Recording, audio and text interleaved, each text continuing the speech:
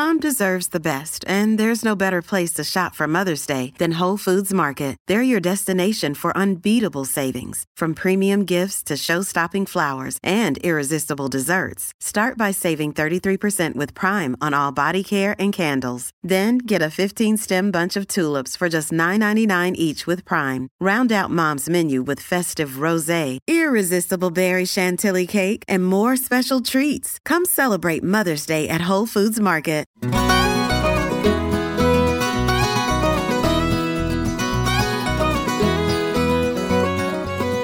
Welcome to Biscuits and Jam from Southern Living. I'm Sid Evans, editor-in-chief of Southern Living magazine. And today we're kicking off Season 4 with John and TJ Osborne, two of the most exciting artists in Nashville, and definitely two of the nicest. We'll talk about their electric career in country music as the brothers Osborne, as well as how their parents introduced them to guitar and bass in a small town on the Maryland coast. We'll also explore TJ's experience as one of the only openly gay musicians in country music and how his coming out in 2021 affected the band, their friends, and their fans. All that and a little taste test of their brand new rye whiskey, which they were kind enough to send to the Southern Living offices for a sample. Y'all enjoy.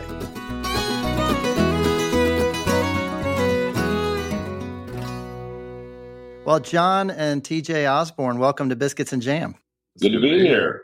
So I saw y'all perform at Oak Mountain Amphitheater in Birmingham last year, opening for Jason Isbell. Yeah, that's right. Great show. Thank you. Yeah, we obviously love Jason's music, but just love him as well and his band and crew and everyone. It was a nail biter there. I think Joe Alada-Kun was also supposed to join us, and through the whole COVID procedures and precautions, she was unable to make that show happen. But that was a very memorable day. Yeah, well, it was for me too. It was great to be there. So, okay, I want to get the voices straight here. So, y'all grew up in a little town on the Chesapeake Bay called Deal, Maryland. Right. John, what's the best place to eat in Deal? Well, there aren't a lot of places to eat because it's a very small town. There are plenty of places to drink, that's for sure. But our favorite little spot, which opened up right around the end of us actually living in Deal, and I think our sister worked there before she graduated high school, is a great little spot called South County Cafe. And you can get everything from finger foods to subs and sandwiches and crab cakes and the works. And it's something that we try to stop by every time we go home. South County Cafe, about a mile from our house. And TJ, is it the same for you? Oh yeah, that's a staple for sure. Absolutely. I want to ask y'all a little bit about Deal, and I'm just wondering if everybody just grew up spending time on the water. I mean, did y'all pretty much grow up in and around boats all the time? Yes. The answer is yes. For those who aren't familiar, it's a pretty small town. I mean, less than 5,000 people, but it was a really interesting place to grow up. I mean, we grew up right on the Chesapeake Bay. You could look out our front window and see the bay from there. And they've always joked that there's more boats than people in the town. And it's really pretty close in proximity to D.C. and Baltimore and Annapolis. And so a lot of people, mainly from D.C., would keep their boats in our town and would, on the weekends would come in and take them out for a stroll. But it was also just a place that's, in a very beautiful way, has been kind of time-stamped. It hasn't kind of stuck in time. And so I feel like people go there and they can kind of tune out from the modern hustle and bustle that our lives have all become. And it is a great escape in that way, which, we grew up there. We didn't realize any difference at the time until we moved to Nashville and started having those fast-paced lives to realize how really unique and special it was growing up there. John, did you grow up doing a lot of fishing or hanging out in boats too? Oh, yeah. I mean, it was a bit of a rite of passage. We grew up across the street from waterfront property.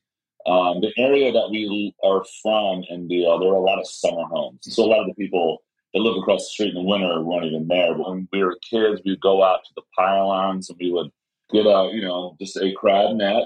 And you would walk around pylons and you would just scoop up crabs. You can't do it as much anymore because it's been quite harvested over the years. But it's certainly one of my favorite pastimes. And if you don't have a boat in Deal, your very close friend has a boat. There's a 100% chance of that. So we'll hop out with friends of ours, drink beer, go out fishing for rockfish and bluegill and croaker and stuff like that. And it's just how we spent our years. And I really, really do miss it. It was a special place to grow up. So I'm wondering if Deal feels like a southern town to y'all, or does it kind of have one foot in the south and one foot in the northeast? Depends on who you ask. Yeah, exactly. Yeah. We always say it is, and it's pretty true, is everyone from the south thinks we're northerners and everyone from the north thinks we're southerners. But we are just kind of right there at that spot, where there's a lot of country, rural, middle America feeling roots. At the same time, there's a mix of people, like a lot of progressive, a lot of liberals, but then also a lot of conservatives and traditionalists. So it was interesting to grow up in kind of two worlds all in one really small community. And we get asked all the time how we got into country music, being from Maryland. And what seems so crazy to be asked that, if you could just see where we're from, probably our particular town would be more comparable to the South. However, again, the proximity that we are to so much else, and Maryland's an interesting state because it's a small state, but there's a lot of different diversity there between mountains and the ocean and the beaches and farmland and, everything in between. And so we got to really kind of be a part of that. I would say most of the people in our town would probably tend to think that they're Southerners, whether anyone else would think that or not. Yeah. Well, you're definitely the first country artist that I've interviewed from Deal, Maryland. So if there was another one, we would have known that by now. So y'all, I always talk about food on this podcast a little bit, and y'all are pretty big guys, and you had a big family. I think you had 5 siblings all together. Yep. Who was the one that was doing all the cooking? Our parents shared that, our dinners weren't these big family-style multi-course meals. A lot of times it was like Dinty Moore beef stew and some microwave rice or something like that. We grew up very lower middle class on a working man's wage, and it was kind of humble beginnings, even at the dinner table. But we would have, great nights. And kind of going back to a question you asked a bit ago about, we're kind of from the South, we're kind of from the North. You see people from the North and you see biscuits and gravy, they're super confused. However, biscuits and gravy is a big dish in our house. Our dad makes homemade sausage gravy, doesn't make homemade biscuits. Our Aunt Darlene used to make some great homemade biscuits. And that's a big part of our living, It feels like before noon, we ate like we were in the South, and maybe after, 4 or 5 o'clock in the afternoon, we started eating like we were from somewhere else. But this place being called Biscuits and Jam, and we've had our fair share of both. Well, so TJ, did y'all grow up on a lot of seafood? I mean, I would think that there'd be oysters and crab cakes and shrimp in abundance anytime you wanted them. Yeah, you hit it on the head. That and rockfish, or, they call striped bass, but that's really what the Bay's known for. I always love when I see on menus, they'll say Maryland style crab cakes. And John and I are always like, is it Maryland crab or is it Maryland style? Yeah. You got to read the fine print when you're ordering a crab cake outside of Maryland.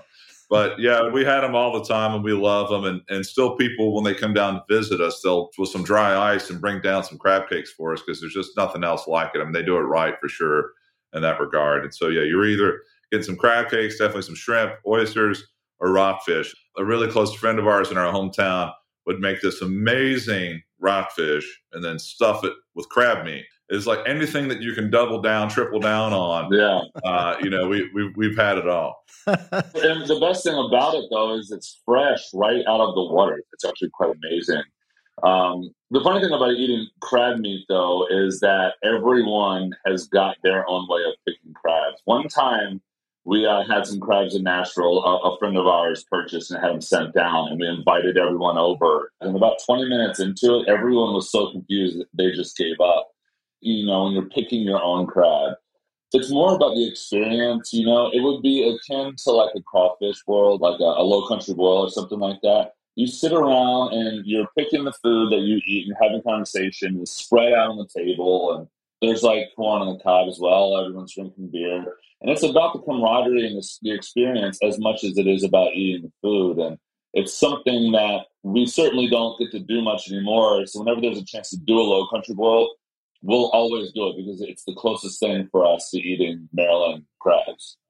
Yeah, absolutely. Well, but if you're starving and you're picking your way through crabs, it's not the best way to get full in a hurry, Well, not if you're not any good at picking them, though. But if you have experience picking them, you can get full pretty quick. That's why you kick it off with some Coors Lights or something, and then you fill up on the beer.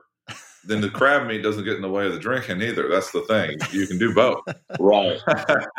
Well, y'all are professionals, obviously. Exactly. So I've read that y'all shared a room when you were growing up. And I'm wondering, did you have a special bond because of that, or did it have the opposite effect? TJ?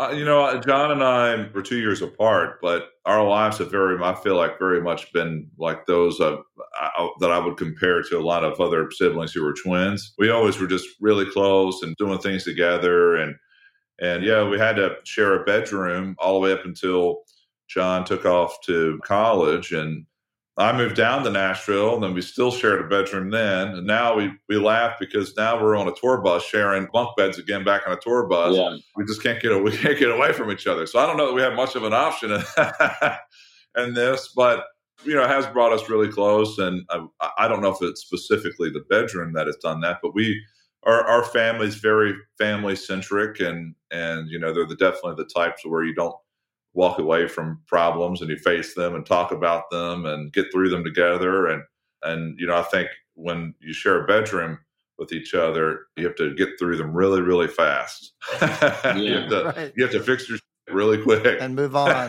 Yeah.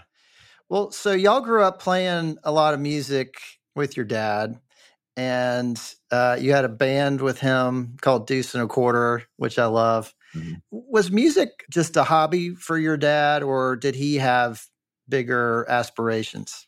Our dad definitely had bigger aspirations, and he and our mom would come to Nashville once, twice a year sometimes, and pursue a career in songwriting as country songwriters.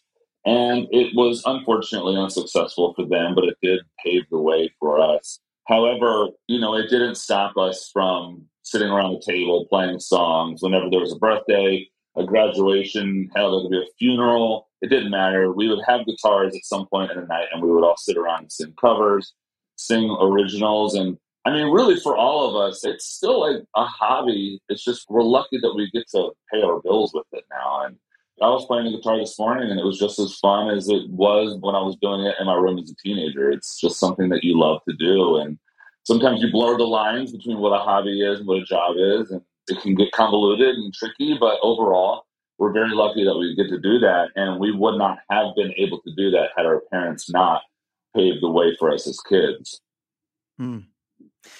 I saw a video of you guys playing with your dad on the Bobby Bones show a few years ago, and clearly y'all were having a great time. What are some of the things that he taught you about performing or songwriting that have stayed with you, and your mom too? I guess, just by osmosis, you pick up these things watching them do it. As you saw on the Bobby Bones show, we kind of recreated our childhood band, but also just, you could, through a song, make someone cry. Through a song, you can make someone laugh or dance or party, or even though it seems at times just for pure entertainment, it's not really that. You see the real power in what music actually provides to everyone's daily lives. So our hometown, we love it, but there's a lot of knuckleheads there.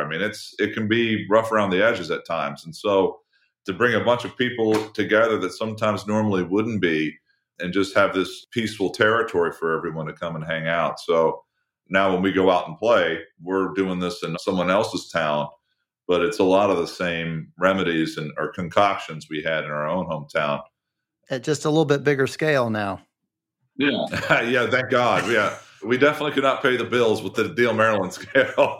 Yeah. So, John, you were the one to move to Nashville first.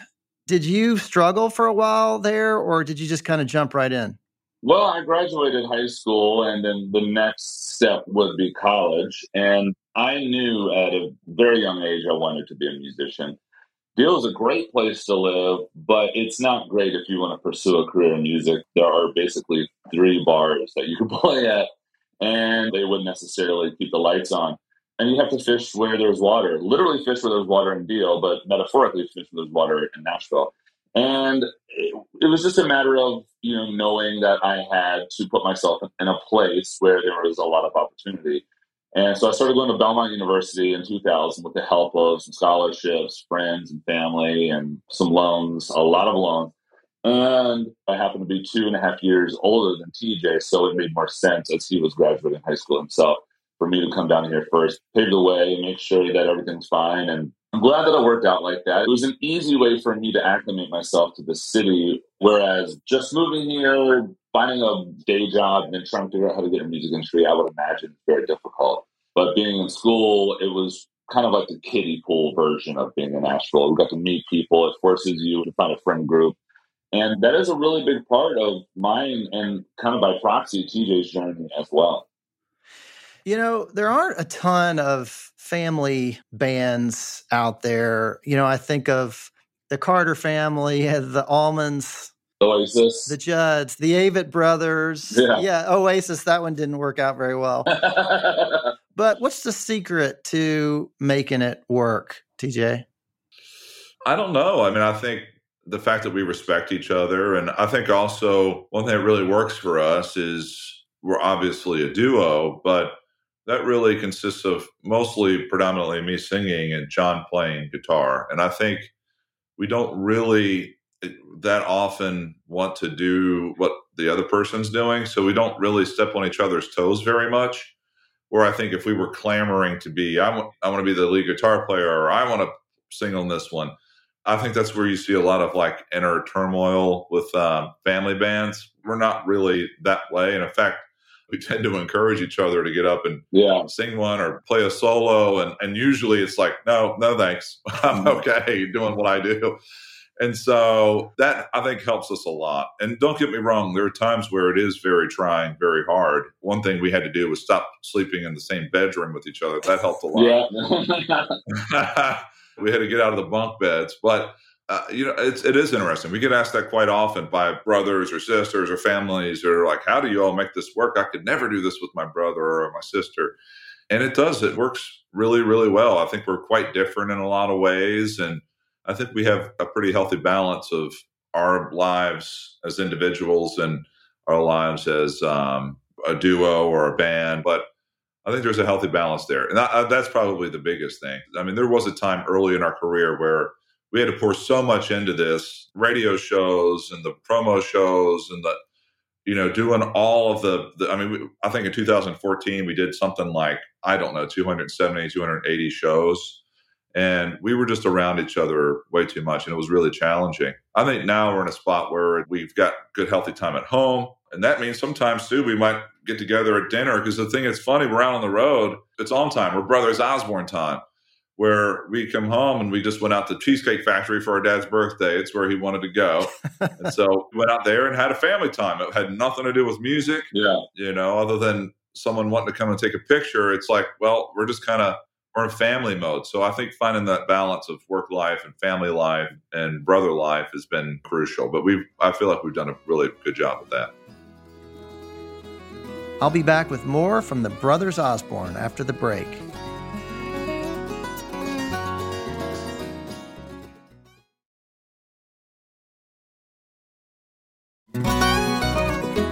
Welcome back to Biscuits and Jam from Southern Living. I'm Sid Evans, and today I'm talking with the Maryland country duo, Brothers Osborne.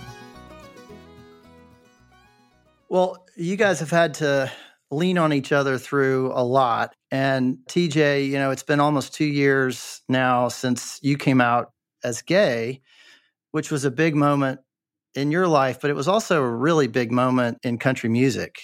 You were, I think, 36 years old? I'd rather you tell people I was gay than my age. I mean, we don't need to get into all that. I would give anything to be 36, TJ. I was kidding you. Sorry to stop your flow. Well, tell me, why did that feel like the right time to do that? There was a lot of things that kind of all came to a pass. Oddly, the pandemic really showed me most of the things that we consider to be what we want to chase and what we want to do. And you get so wrapped up in that you realize that really is pretty meaningless. And I really highlighted the things in my life that were important to me. And that was very obvious things probably, but my family and my friends. And then also really, I think for me was really diving into myself and being happy with myself and liking myself and being proud of who I am. And I did have that with my family and friends. I mean, they all knew, but I didn't have that with my public life and my relationship with my fans. And I did feel like that was ultimately affecting my mental health and my relationship with myself and my ability to truly be who I am and authentic, which I feel like John and I think pride ourselves on and we're kind of known for. But at the same time, that it just seemed kind of like a perpetual daily lie. And I just was at a point where, the ends didn't justify the means, I guess.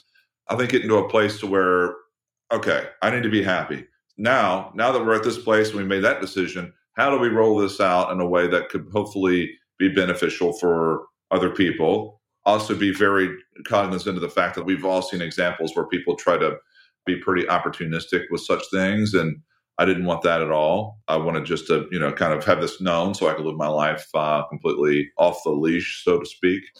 There were a lot of factors that went into it. But I will say since doing it and being where I am now, everyone that does it says they wish they had done it earlier, and I certainly feel that way. And I also wanted to do it at a time in our career where, I knew it would look opportunistic if we were on our way down or if we were too early in our career. I always feared people would think I did it for the headlines, but trying to find that time, I was like, I want to do it at the height of our career. But then I'm like, you never know you're at the height of your career until you're on the way down. So, and then it's too late. So I thought, you know what? I have to do this for myself. I was in a relationship that I currently still am in that I knew that would never really get to the heights that I wanted it to with the current build. And it was stifling. So it was time for me to move on to a new place in my life. And luckily, I was in a very fortunate position to have lots of people around me that supported me. And of course, one of your biggest supporters was your brother. John, you guys are obviously in this together. Did you have any advice, or was your role more to just sort of sit back and just kind of be there for him?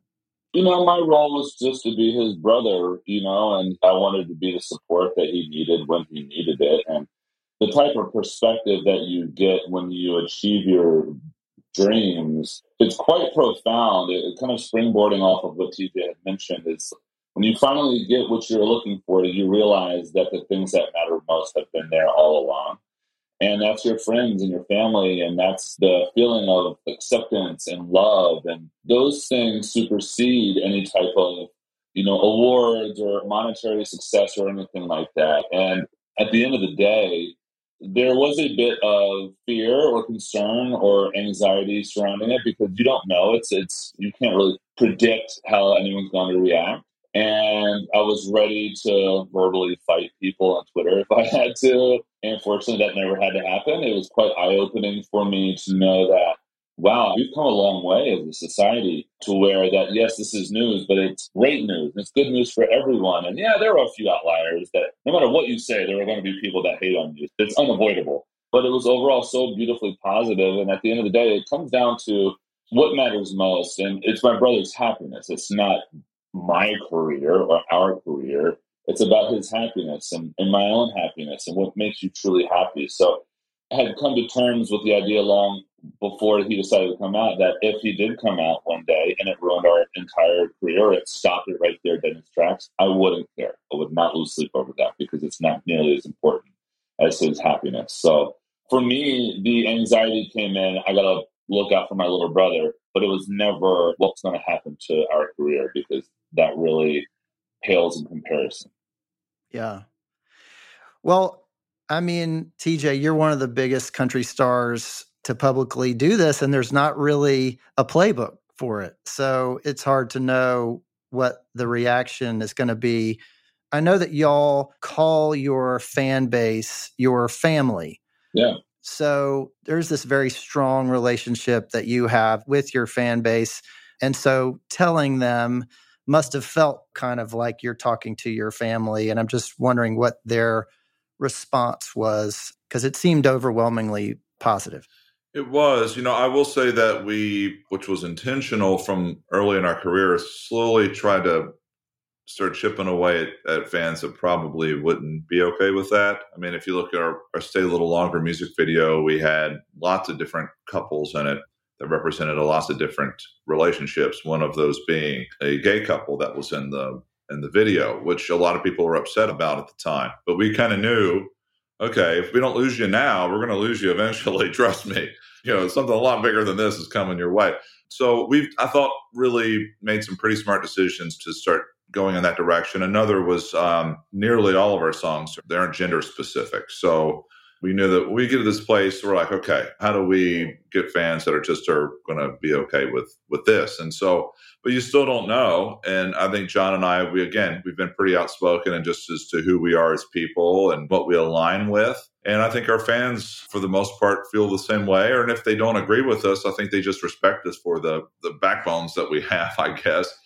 And so, yeah, I think, the response to that from them was really positive. I was really surprised. I think one of the biggest surprises I had were how many straight guys were like, hey, man, like, we love you. We're still coming to the shows. Don't worry about it. Like, we think no differently. And I didn't think I needed to hear that, but it was really nice to hear. It made me feel really good. My view of humanity was forever changed. Well, John, I saw you say in an interview, I think it might have been CBS, that you've never been more proud to be a part of country music than you are today. Was that a reference to this kind of response? Absolutely. Being born in the 80s, growing up in the 90s, country music in those years, I want to be careful on how I phrase this, it gave off the impression that it was not very open to these sorts of things for one reason or another. I mean, if you look at Katie Lang and her career, and it just comes with kind of a warranted level of concern, especially when your close family is involved. So you try to predict the worst. And the fact that I was off and the fact that I was wrong was like the greatest feeling ever. I hate being wrong, but I loved being wrong that time. And I was beaming with pride. I looked around at our community. I looked around at our friends and our contemporaries within the industry. And there was so much outreach. I mean, I'm sure TJ got a lot more than I did, but people would text me directly and just say how proud they were of TJ, of us. And it felt like our town, our friends and family, and then the fans, and then the giant country music community at large was just lifting us up on their shoulders. And I love this genre. I love this music. I love writing it. I love playing it. We've been listening and playing this music since we could walk and talk. And it just made me love it that much more. I really do love this genre of music. I want to turn to something a little sad.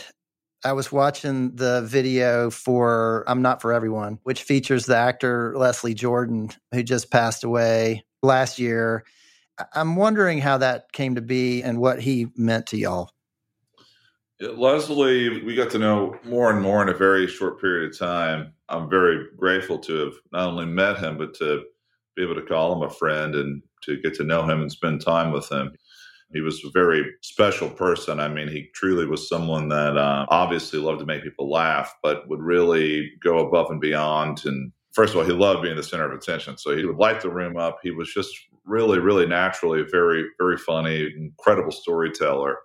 How it came to be that he would be on our music videos, I was asked to join him for a tribute to these hymns called Company's Coming. At the time, I actually wasn't out when I was asked to do this, but to be asked, he wanted this gay man being himself singing all these hymns because he grew up with them and loved them. And to my knowledge was still religious. But I think that where he grew up kind of felt shunned by this community. He wanted to lean into that a little. So then obviously coming out to where there's two gay men singing this hymn was really a really special moment in a lot of ways. And those songs, I didn't grow up in church, but I love those songs. They're just fun to sing. They get really beautiful melodies and can really hit you in the feels. But it came time for us to do this video, and they wanted a character that sounded very similar to Leslie, someone who would stick out at a bar So I thought, let me call Leslie and see if he would be a part of this video, which he did. And let me tell you, he was there all day long and worked tirelessly and demanded to not be paid. And he's just really someone who just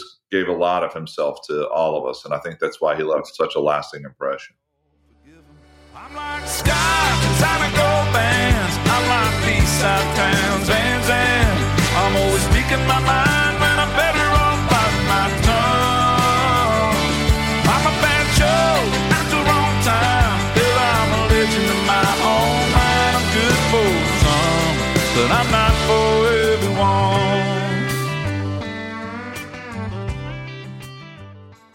It's a great video, and I would encourage everybody to check it out that has not seen it. It's so much fun and just great energy. So I want to ask y'all about one more song. That's the Midnight Rider's Prayer, which has a kind of tribute to Willie Nelson built into it. And I love that you just dropped part of On the Road Again in the middle of that song. How did that come to be? And I'm especially curious what Willie's response to the song was. We were writing the verses to the song, and then we liked the mood of it all. And then we couldn't really get the chorus right. And we're like, just something doesn't feel right. And then I think John was like, we need something that sounded like On the Road Again, if it was something like that. And of course, I'm not going to beat that. It's a classic for a reason. And so I was like, well, why don't we just use it? They do that a lot in a lot of other genres of music. Why don't we just do that?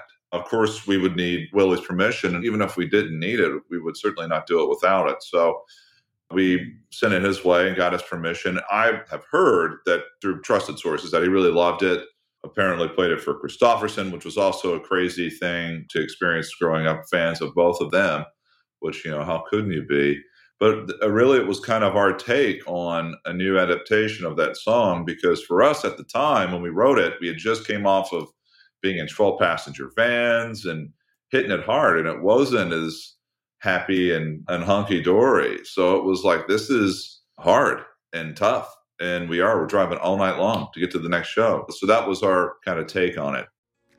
4-wheel, 6-string, slow on smoke and gasoline, born to live a midnight rider's prayer.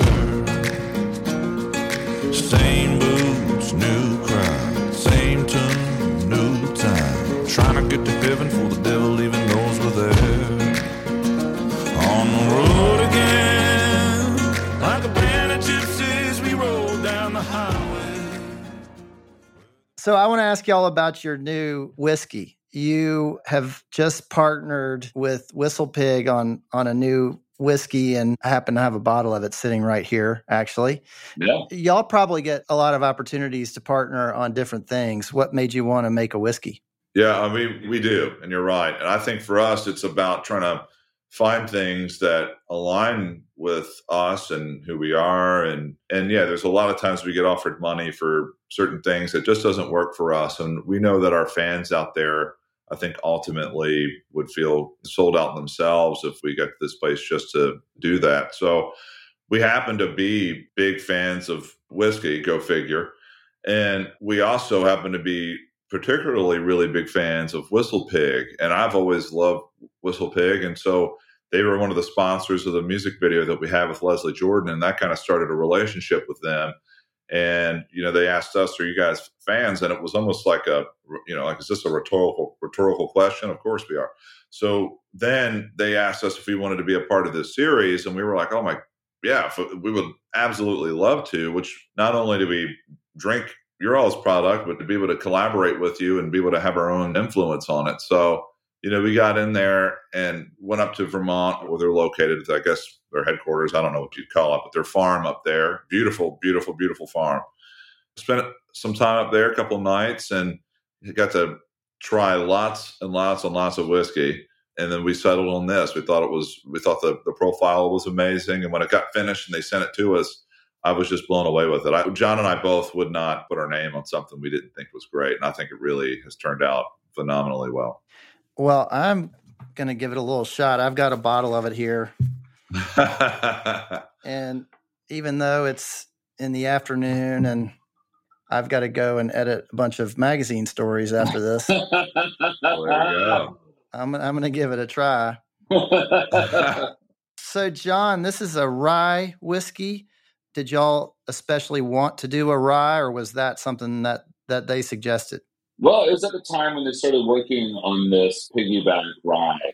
And it just coincided that I personally do love rye whiskey. I love old fashioned. So whenever I do an old fashioned, I request rye because I think it kind of like rounds out the sweetness a bit. So it just happened that way. They do also make a bourbon as well that they just gave us, and it's phenomenal. The funny thing is, when we went to Vermont, we tried these whiskeys, and we tried 3 different chars. And it's either my brother and I agree on something 100% or we disagree 100%. And we both actually prefer the same char level, which I think was the most charred. So it's really great. It's got a bit of caramel. You get the sweetness of like a butterscotch, but then there's a little bit of a smokiness to it as well. And it's dangerous, you know. There's certain whiskeys that you drink a glass of, and you're like, all right, that was great. This one, you just want to keep going. It'll sneak up. It is dangerous, and it's really smooth and really good, and it would be very easy to have several of them before you knew what you were doing. So, congratulations. Thank you. We probably should have done this at the beginning of the interview. Oh, well, yeah, exactly. Well, listen, I just have one more question for you guys. What does it mean to you to be Southern? TJ, why don't I start with you? You know, what it means to me, I think to be Southern is probably a lot of what it means to me to also be a country music singer. You know, I think I represent a lot of things that aren't what you probably would think in a cliche way to what a country singer would be or what someone from lives in the South would be. And, you know, I think part of one of the callings I think in my life is to expose that to people and try to, because there are, as is anywhere, great things and bad things about it all. So I think to go out there and hopefully show people that there's more to it than meets the eye. Well, y'all are definitely doing that, and it's great to see. Thank you so much. John, what about you? Oh, you know, it's funny. There are so many similarities between the North and the South. There's a lot of farmland. There's a lot of rural areas and stuff like that. But really, one of the biggest things is like the Southern food is such an inherent part of the culture. And there is a reason why they have Southern style grits, Southern style gravy, Southern style this. It's because it's comforting. And the food here is a bit of like a metaphor for how the life is down here and how the people are. They're very warm. They're very cozy. They're very comfy. It's just a really, really good feeling. Is it perfect? No, nothing's perfect. But it's absolutely beautiful in every other way. And I feel very grateful to be down here, living in Nashville, being a part of the community. And I'll soak it up every day.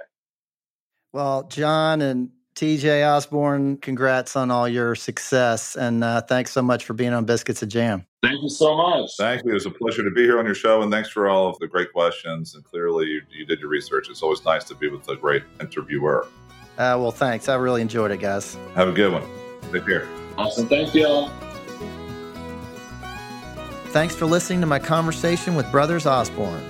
Southern Living is based in Birmingham, Alabama. Be sure to follow Biscuits and Jam on Apple Podcasts, Spotify, or wherever you listen. And we'd love your feedback. If you could rate this podcast and leave us a review, we'd really appreciate it. You can also find us online at southernliving.com/biscuitsandjam. Our theme song is by Sean Watkins of Nickel Creek. I hope you'll join us next week for my interview with the North Carolina country star Chase Rice. We'll see you then.